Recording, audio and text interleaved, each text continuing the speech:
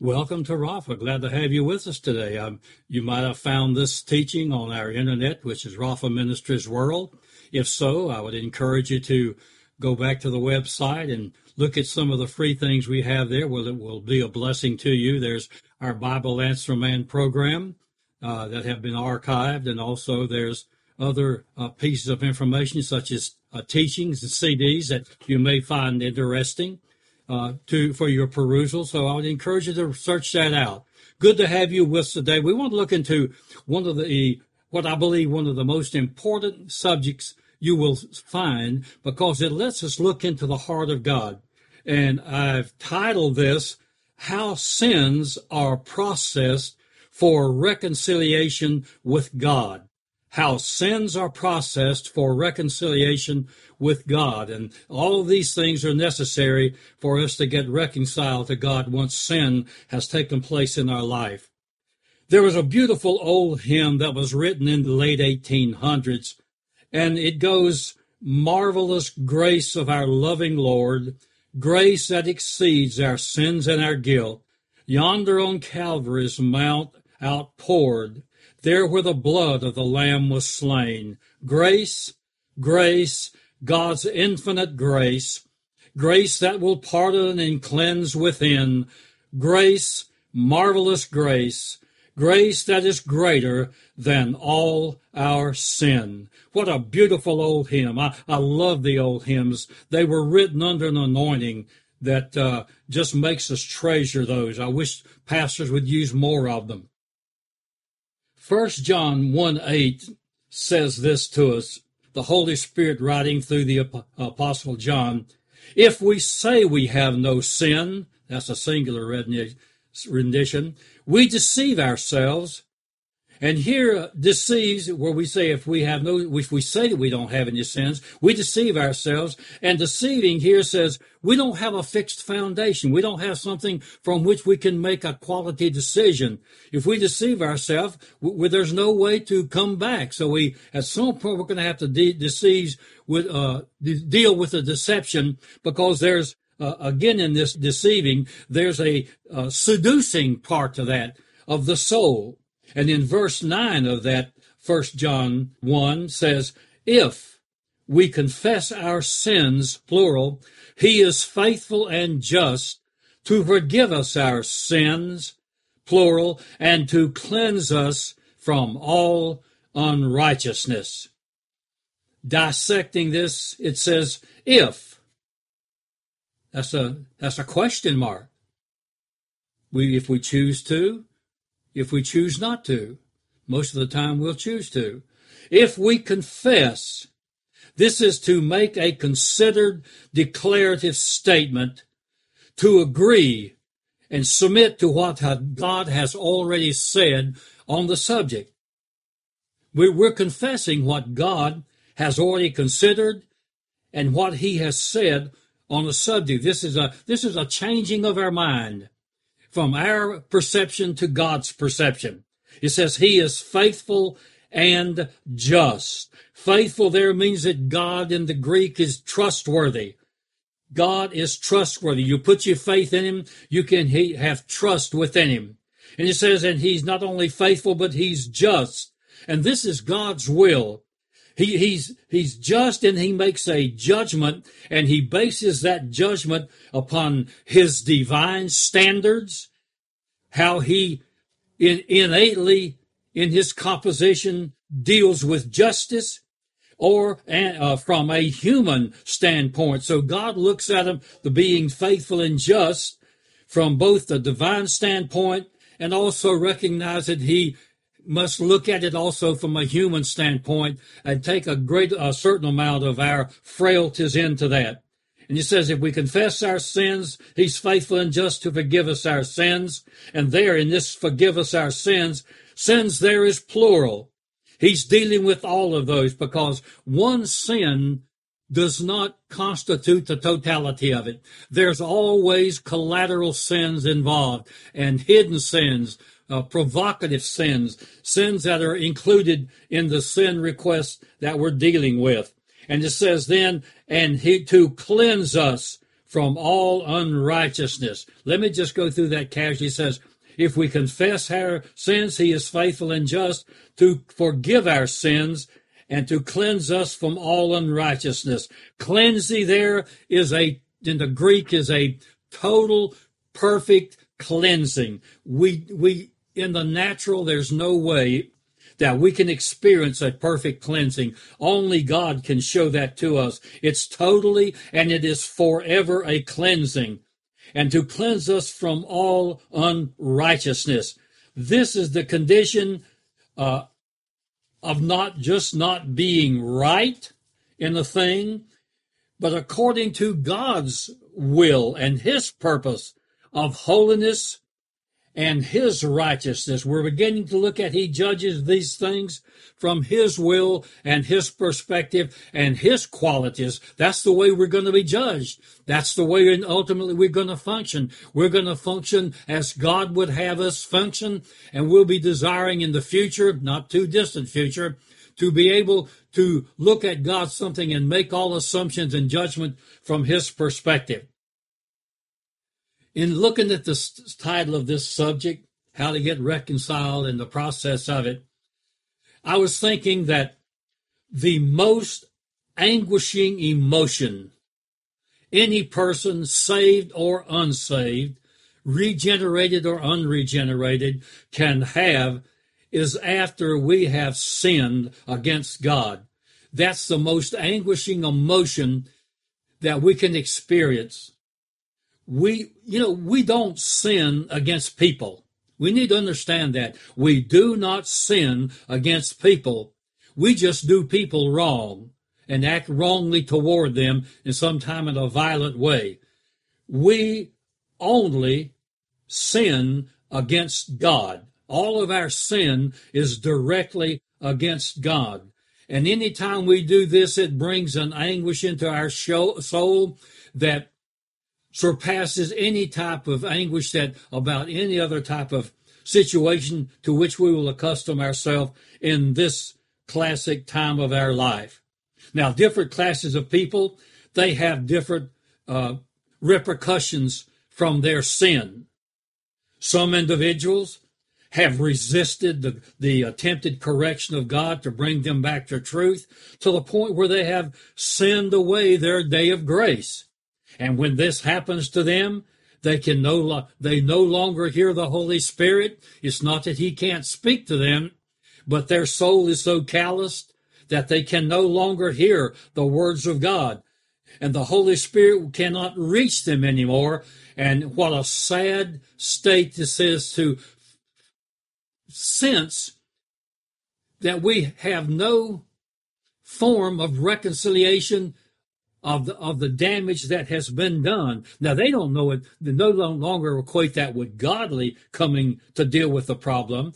They just recognize that they have lost something and they have, quote, unquote, no hope in this world. And they recognize that there is a severe punishment coming to which they're going to answer. Now, they won't tell you this, and maybe even somewhat unconsciously, they know this, but consciously they don't because their soul is so seared. So they send away their day of grace, and they are forever lost, and their ultimate goal will be to pass from this life and to hell. And that's why unsaved people have such a terrible problem with the subject of death. They can't face that. It's just impossible for them to deal with death and the aftermath of it. Some individuals, they just sin and say, well, I'm just going to try to do better. I won't try to do bad. I'm just going to try to do some better things to make up for that. They can't do better. It's impossible for them to do that, to do better. You see, God's still trying to reach them at this point. They've not sinned away their day of grace, but they're sinning pretty flagrant sins often, but God is still reaching toward them and warning them and drawing them to help, let him help them into reconciling this sin to get it cleansed out of their life. God is warning that they will have to pay for this sins. The scripture is very clear, in fact, definitively clear, that God tells and warns these people in their soul that they're going to have to pay for every sin, whether it's a trivial sin or a mighty sin. When people come away from an extramarital activity or a sin of sexual activity or a heinous sin or even a light one, there's a consequence that's felt into the soul that brings this anguish to them, and that it can't be reconciled by any type of consolation. Again, there's some individuals, they recognize a deity. They recognize, well, there's a God, that to whom they can just say, well, I'm sorry, or they can just say, I'm sorry. This accomplishes absolutely nothing. That's just like praying where people just say, oh, dear Lord, or God, and at the end of their prayer, before they say anything, they just finish their little request, and then they say, amen. That prayer is just as worthless as saying something, Mary had a little lamb. It accomplishes nothing more than that. These people who say, I'm just sorry, it accomplished nothing, and they are still in an unforgiven state, and the anguish is still with them. Then there are Christians who are individuals and before the Lord, and they recognize that they have to do some things. They recognize that they have sinned against God and His Word. There's a realization that's been quickened to them by the Holy Spirit, because now God is reaching to them as His child. He's discipling them, and He is correcting them verbally, in their spirit, and sometimes chastening if they don't listen to that, but He's going to get that recognition into their soul. So they ask God to forgive their transgression. Now, this, when a Christian does this, this is not just a casual request. Now, an unsaved person, they can cry out, oh, God, help me, but God's not honored to hear that request, because God's looking for a prayer of salvation, acknowledge Him as Savior of their soul. So God can hear that prayer, but He's not honor bound to do anything about it. Now, sometimes He does, and we'll look at some of that, but He's not honor bound as He is with His children. He has committed Himself to His children to deal on that. So when they ask God out of a recognition that they sinned against God and His Word, against His holiness, and they ask God to forgive them, this is not a casual request. It's a request that comes out of a broken heart, a desperation type of a situation. They're recognizing that forgiveness and peace is at stake. Peace in the soul and peace in the spirit and peace with mankind and peace in actions are at stake in getting God's forgiveness. And the answer to this kind of a prayer for ask forgiveness can only come from God. It's a unilateral movement of God. They can only ask, and then God has to answer their request. There's no other way to get it done. Only God can cleanse sin. Man tries to find some way to get their own sins cleansed, but there's no way. From the first time we sin after our age of accountability until God cleanses that, there's no way to get free of the guilt of that sin except God unilaterally deals with that. Now, prayerfully and thankfully, He listens to His children, and His ears are open to their cry. Now, between the time that they make this broken-hearted recognition of God, that is, they have to appeal to Him, and He only can answer their prayer, then there's a waiting period that they must go through while God is considering their prayer request. Now, sometimes it may seem like God answers that instantaneously, and other times it seems like it takes an infinitely long period of time. But to God, God is in charge of time. To Him, He governs time. Only we are subject to time. God is not subject to time. He operates transcendent of time. So there is a waiting period while the one has made the request and while God decides how he's going to deal with that prayer request in the granting of it. And during this waiting period, sometimes this is a very hard time for an individual, because while they are waiting, they still feel the anguish of the shame of that sin, the shame of it that lingers. They feel like everybody knows about their sin, and that there's a fear about it, that it's not been done, and their soul is in a traumatic, desperate state to get it done. They feel that isolation from the comforting word and fellowship with God. They feel love starved. They no longer have that love flow between them and God because of the shame and the fear and the desperation and the isolation. They are a non-functional person at this point. And in this waiting period, there comes the place while they're doing that God now begins to deal unilaterally in his process with the activation of the answer to this prayer. And it goes like this in the activation process. This is what goes on in heaven that will be such a blessing to you, knowing how great is our God and what a forgiving God he is, and what it costs him to forgive us our sins. Because the first thing that God has done, when you sin and I sin, it's not the first time that God heard about that sin or knew about it. He has been long-suffering in dealing with that. He has been patient while his child is learning that sin has consequences. We have to come to that knowledge.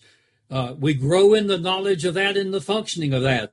And there is a meekness in this long suffering. That's what it means. Long suffering has to do with a meekness, and meekness does not, as the world perceives it to be, some timid, little, wimpy looking individual. No, this is a meekness that has in its definition in the Greek rendering of that, what God looks at in the long suffering, what's going on with him. There's a mildness of disposition that he wants to impart. This is something that they were going to have to learn, that God is going to put into them while he's dealing with the long suffering in this. That meekness is going to be embedded in that. Meekness is going to be a mildness of disposition, which is part of God's disposition. There is going to be a gentleness of spirit that we need that comes out of that in the meek process of that long suffering. That's one of the things that God's going to be teaching through the meekness of the long suffering definition. There is a self-control. Let me just add here kind of an asterisk. You can have self-control. God gives us the ability to do that. And the stronger we get in God, the more we love him, the more self-control we can exercise. As a young Christian, that's pretty weak. And we have to pay some consequences in that as young Christians. But as we progress in the Lord and have to go through the process we're learning today, then in that meekness, there is embedded within that part of God's nature of self-control. God never gets anguish. He never gets out of control anger.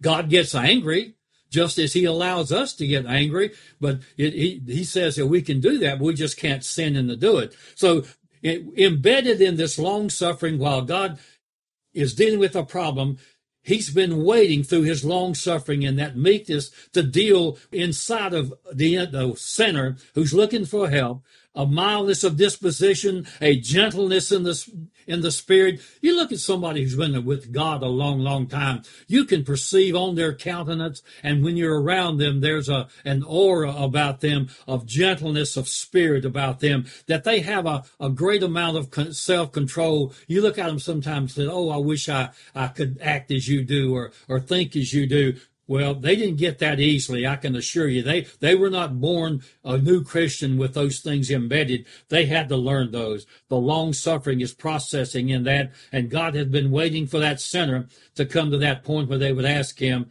and his long suffering then can start functioning. And then out of the long suffering, the grace of God starts being manifest. And here's where God begins to formulate the parts of his personal nature that needs to be installed in that one request. So he's going to put some of his grace nature into that request. His nature, with his methodology of acting, the way he responds to events. God has a way of responding that we don't. Now, we're going to be growing in that, and in time, when we get on the other side of the veil, we'll function in that. But right now, we need to be learning how he deals with things through the grace process, the methodology of his acting, the way his actions show his grace functioning.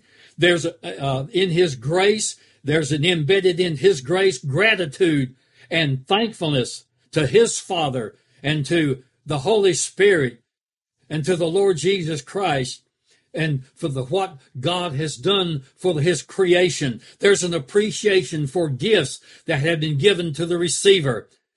We pass up so many thankfulness and being great and gracious. We get the word gracious out of this grace. We can exercise graciousness. That just kind of in earthly terms, worldly terms, that just means just showing kindness to somebody, just saying a thank you, or here, go in the door before I do. Or let me just help you with that. Let me carry those groceries to your car for you. Let me just put up your cart at the grocery store. Let me help you lift that. Let me do something for you that you need doing. It's gratitude and thanksgiving. That's part of God's nature that's being shown through his grace. Through grace also the appreciation of gifts. And I was in the grocery store not long ago picking up some groceries, and I was looking at the shelves. They were lined. You could pick one item, and there may be 20 variations of that item. And it crossed my spirit of how good God is to allow me to have been born into the United States, where I can have abundance all around me, encompassing about me. We can live with quality water and quality air, quality homes. We can have quality jobs and quality future. We can have protection. We can have good roads to drive, transportation, and all types of good things that we can enjoy, air conditioning in the summer and heat in the winter. We can have abundance of clothes in our closet, abundance of foods in our pantry. And we're not thankful for those things. So I'm prompting you out of this teaching in this area right here. Learn to be grateful for what the gifts that God has given you, your family, your wife, and treasure those things. Don't let people steal the quality of the gifts that God has given to you. Embedded in his grace also is a part of his nature where that recognize the favor has been shown by someone. When you start feeling the forgiveness of God taking place, it's because God's that part of his grace, his favor has being demonstrated to you. We can see that in our children. We show them grace sometimes when we could punish them, and yet They can look at our face sometime as they mature a little bit, and they can see that that they're receiving favor when we don't punish them severely or just give them a talking to. So we've seen God's long suffering. Out of that, his grace is functioning, and out of the grace, his mercy comes springing forth. The word Greek would be to spring would be genocide, just spring forth like something just springs upon us. Though this mercy is not required, yet it's lovingly granted. God does not have to give us mercy, but it's lovingly granted to his children and into all those who will be reaching in any way to him. He grants that even to the unsaved people. He tells us in Romans, I think it's Romans chapter 7, where he pours out his goodness and his grace upon people and mercy upon them just to draw them to him. And how many are there? Let me phrase it this way. There are so few people who recognize that when good things happen to them, that it's God showing it for them. This mercy is lovingly granted. It's not a casual pity, but is a compassionate, sympathetic pity that God recognizes your and my pitiful state when we sin. we don't have a plan B. I'm telling you, friend, when you sin before God, you do not have, there is no plan B in this life or any other life. That sin is going to be paid for in heaven or in hell, or through it be forgiven in the process that we're dealing right now. God's mercy is not casual pity. It is a compassionate, sympathy, empathetic feeling for your down and my pitiful state of where we are. We're so frail. We are so frail. It's to feel empathy with the requester's misery, the misery that we're feeling. God feels that. He feels everything that goes on in our bodies, soul, and our spirit. So when we're feeling joyous or when we're feeling happy, also when we're feeling miserable, when after sin we feel all the emotions I spoke about earlier, God empathizes with that. He feels our misery. He recognizes that embedded in that is an understanding, unconsciously maybe, that we don't have a way out of this mess except God move. There's a mercy grasping of our helplessness, of the sinner who does that in making the request. There's a helplessness in that. And out of this mercy, the long suffering and the grace and the mercy, then God starts sending his forgiveness. And at this stage, all the factors have to be submitted to God, the Father, for his decision. It is he who makes the decision based on how it's presented to him. So God the Father hears the case. That's like a lawyer presenting a case, a prosecutor presenting the case to a judge. And this case is presented by Jesus Christ to the Father on the prayer requestor's behalf. And when that case is presented, then God, at this point, has to judge that, because the person at this point is still guilty before God the Father and his word. So now Jesus does an intercessory prayer presentation based upon the fact that this child is a child of God. This one who making the request is a child of God. And then God the Father renders his divine judicial judgment. Now you need to hear what I just said. God hears this, he meditates on it, and then he makes a multitude of decisions about it. And then he renders a divine, heavenly, judicial judgment. He does not only pardon as the courts in this world does. You see, in the courts where there's pardon, the one is only excused from the penalty, therefore it's still on record. If a governor or a president or a court pardons someone, it's not that they didn't commit the crime, they've just been pardoned from it. If they get pardoned out of prison or jail, the charge was still there, they just got pardoned from the charge.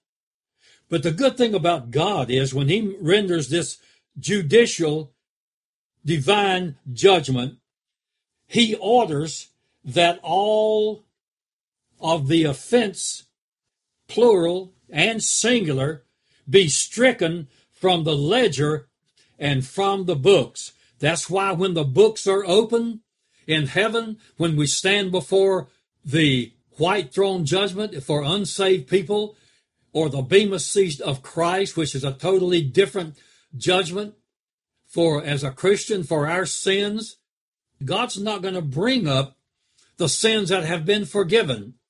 I didn't intend to say this, but let me say it right here.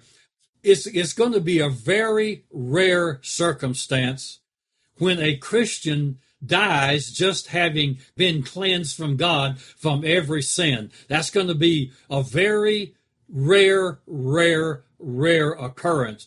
Now, no priest can come in and give you any kind of mass. That's not going to do it.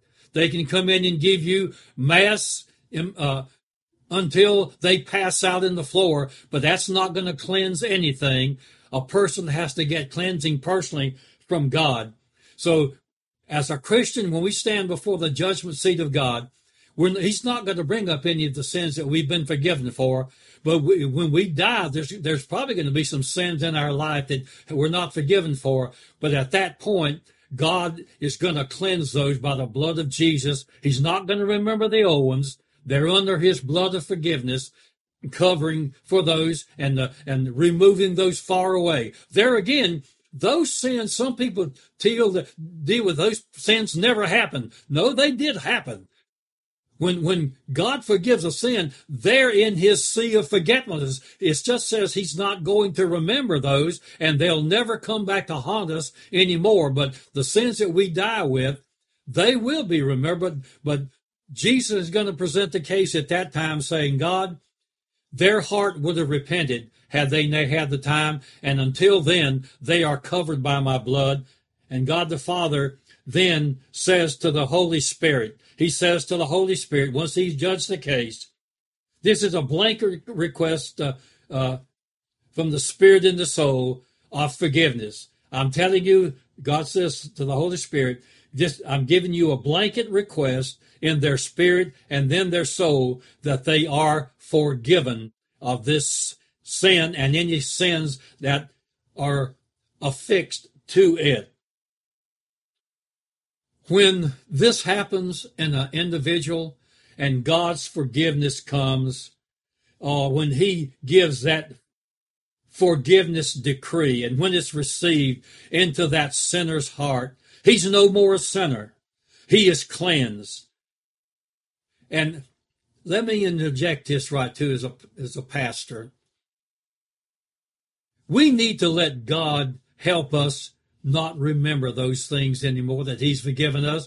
If he's forgiven us, let him help us for us not to remember them, not carry that old baggage around for you. I've seen people carry stuff around for 20 and 30 years, still mad at someone that something had happened 20 or 30 years. Maybe the individual did not even know that they had sinned, or maybe they willfully sinned, and hurt you. And people are someone, and that one is still carrying that baggage around, and they're having terrible nightmares about it and travail of soul then they could move on from that and have joy where there was pain. So when this divine decree of being cleansed and forgiven comes, then that one who was a sinner is now cleansed, and they begin to feel that wonderful spiritual euphoria, total, perfect cleansing of the spirit and of the soul. That's why when you go before God as a Christian and you ask his forgiveness and you feel this happen, that he's forgiven you, it may seem a moment or it may take a longer time, but when you start feeling that you have been cleansed, that's why you feel like an analogy is if you come out after being out in a mud puddle in the rain and gotten dirty, and you come and you take a nice shower, how cleansing you feel in the natural. And yet when you get cleansed of sin, you have that total feeling of cleansing in your soul and your spirit. You feel like you can just leap, your heart leaps like a lark and sings like a lark. The total cleansing. We can't know that in anything that happens outside of God. We can't know that in anything in the world. There's a peace that passes understanding. God says he'll do that for you. When you're dealing with something, he'll give you a peace that passes understanding. And there's an immediate restoration. Immediate restoration.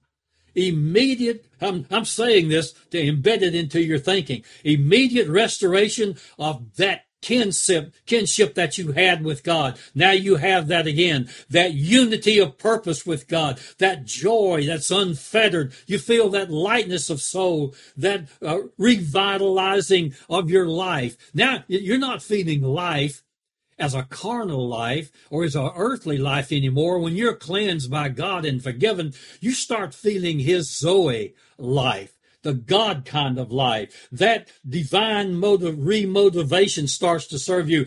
Maybe while in that fallen state, your ministry fell apart.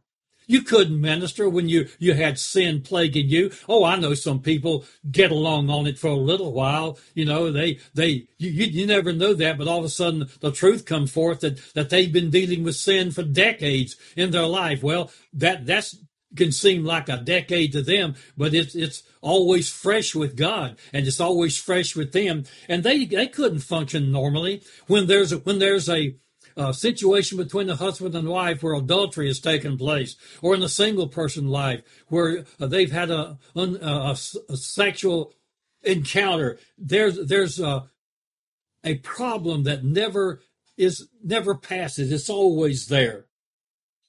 There's a keenness, once you've been cleansed, of never intentionally wounding God or wounding the Lord. I like to use the word Lord here instead of God, although when you deal with the Lord, you're dealing with God. But restoration in this takes place of a keenness of never again wanting to wound the Lord. Now, I think this is where maturity really starts to, you can tell when you're mature, in other words. When you stop fearing the fear of sinning against God because he's going to wound you or beat you or cast some disease or something upon you, and you mature to the place where there's a peace with God, there's restoration feelings with God, you have a understanding more about God, then you start to develop that feeling that I don't ever want to hurt God again. I'm his child and he's my father. I just love him so much that I don't want to wound him.